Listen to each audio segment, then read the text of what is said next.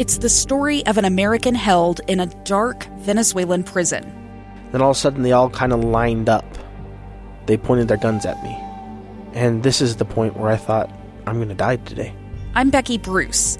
I spent a year working on Hope in Darkness, which now has more than 2 million downloads. Find it on kslpodcast.com or wherever you listen to podcasts.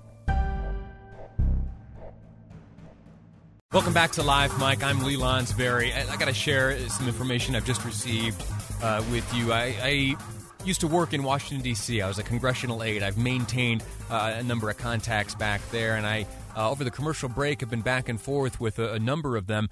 And right now, at this very moment, the chiefs of staff from the various offices in Congress, each member of Congress has a chief of staff. Well, those individuals, they are all gathered together in a meeting room there at the Capitol to hear from the attending physician in charge of the Capitol. There's a doctor there who oversees the state of health in Congress, also makes themselves available to the various members. Well, being led by this attending physician is gathered all of the chiefs of staff, where they will be finding out likely what is going to be Congress's response to the coronavirus. I'm not talking about aid deals. I'm not talking about legislation. I'm not talking about messaging or anything like that, but the infrastructure of Congress and the day-to-day operations of Congress. What is to come next? Will these members continue meeting regularly to cast votes? Will they continue meeting regularly with constituents? Will they be advised to limit their travel? What will become of their staffs? Will they enact a policy of remote telework? I don't know. But I am keeping in close contact with folks who are in this meeting, and as these details are revealed, I'll share them with you. I'd point out, just before we speak here in a moment with Miles Hansen, President and CEO of World Trade Center Utah, the average age of a member of Congress is 57.8 years. That's in the House, and on the Senate side is 61.8 years old, the average ages of members of Congress. Now, 57.8, that's shy of 60, but on the Senate side, 61.8. That means there is a large population of individuals who are in that advanced age category, those members of our society who are at heightened risk. And so how do you protect them against the coronavirus? The attending physician of Congress is addressing chiefs of staff now. As soon as I have details, I will share them with you here on the program. Now, let me turn my attention to the stock market. Joining me on the line live is Miles Hansen, President and CEO of the World Trade Center Utah, a brilliant gentleman who on issues like this I am always eager to hear from. The markets are not doing too well. Measures of those markets, the Dow Jones Industrial down right now at close 9 minutes ago, down 7.83% on the day. NASDAQ 7.29% down on the day. Standard & Poor's down 7.63%. There are two major factors influencing that. We have covered coronavirus at length throughout the day. The other has to do with a war on oil. Right now, best to my understanding, being led by Saudi Arabia. Miles, you're an expert on this stuff. What should we be knowing? Thanks for having me on, Lee. I think one lesson we should all take away from this, and it's something that I'm sure we've learned in the past, but there's no doubt now, a fundamental principle in economics is that capital is terrified of uncertainty. And what we've seen over the past couple of weeks is as there's economic activity, there's downward pressure on that as people react to the coronavirus. At the same time, we see this exponential growth in uncertainty. What's going to happen? And so what we're seeing right now in the markets is that capital is fleeing as quickly as possible, so it seems, to the sidelines to try to figure out what's going to happen over the next 2 or 3 weeks as coronavirus unfolds. And, like you mentioned, as we get a sense of what's happening in oil markets as well. What is happening in oil markets? Help us understand this relationship right now between Russia and Saudi Arabia and the rest of the OPEC cartel.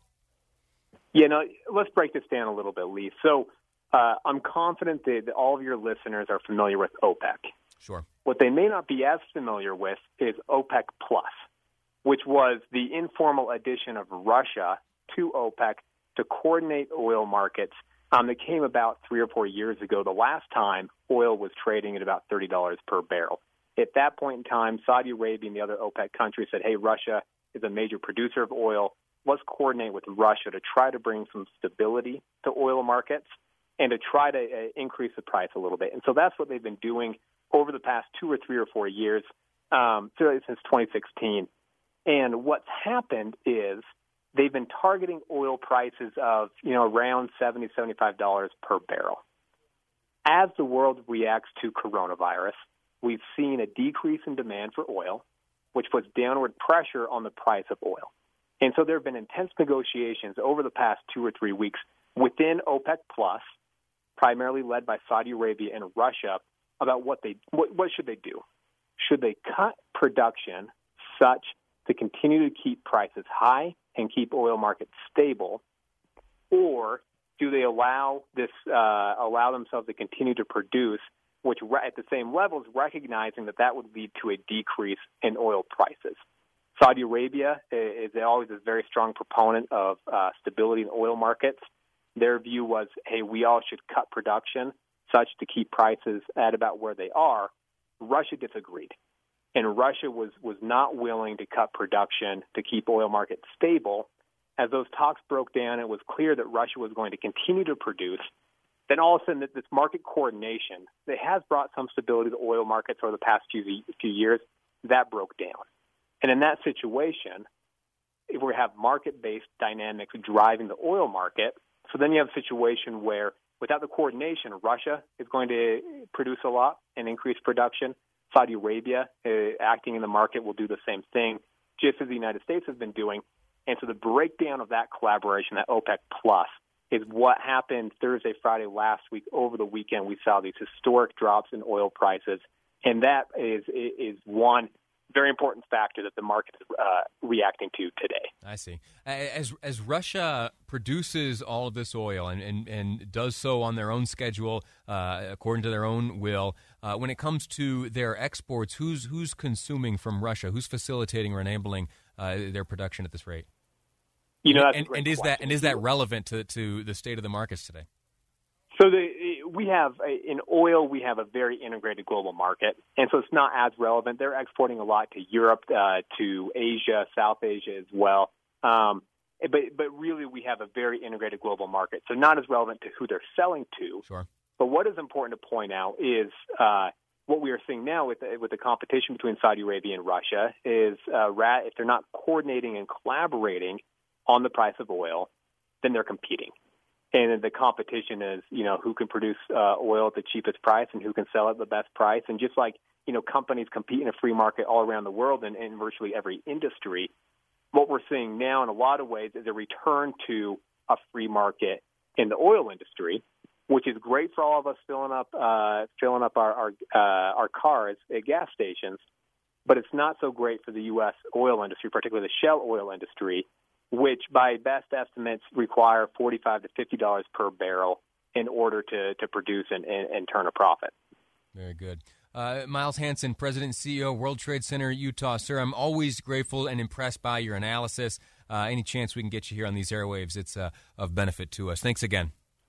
Absolutely. Thanks, Lee. Have a great day. You do the same. Listen, coming up after the break, I'm going to return to that conversation of what's happening in Congress right now regarding the coronavirus. Again, I'm not talking about legislation. I'm not talking about bailout packages or aid packages or monies being sent around the world to help, but rather what is quite literally happening in the halls of Congress, on the floor of the House of Representatives, in the Senate chambers, in the offices populated by staffers. What is happening today? There's a massive meeting taking place at this very moment among chiefs of staff there in Congress. As I get details, I will share them with you. I've got some updates to share as we come back from the break. Also, if I have time, I'm going to touch on some of these daylight saving time updates.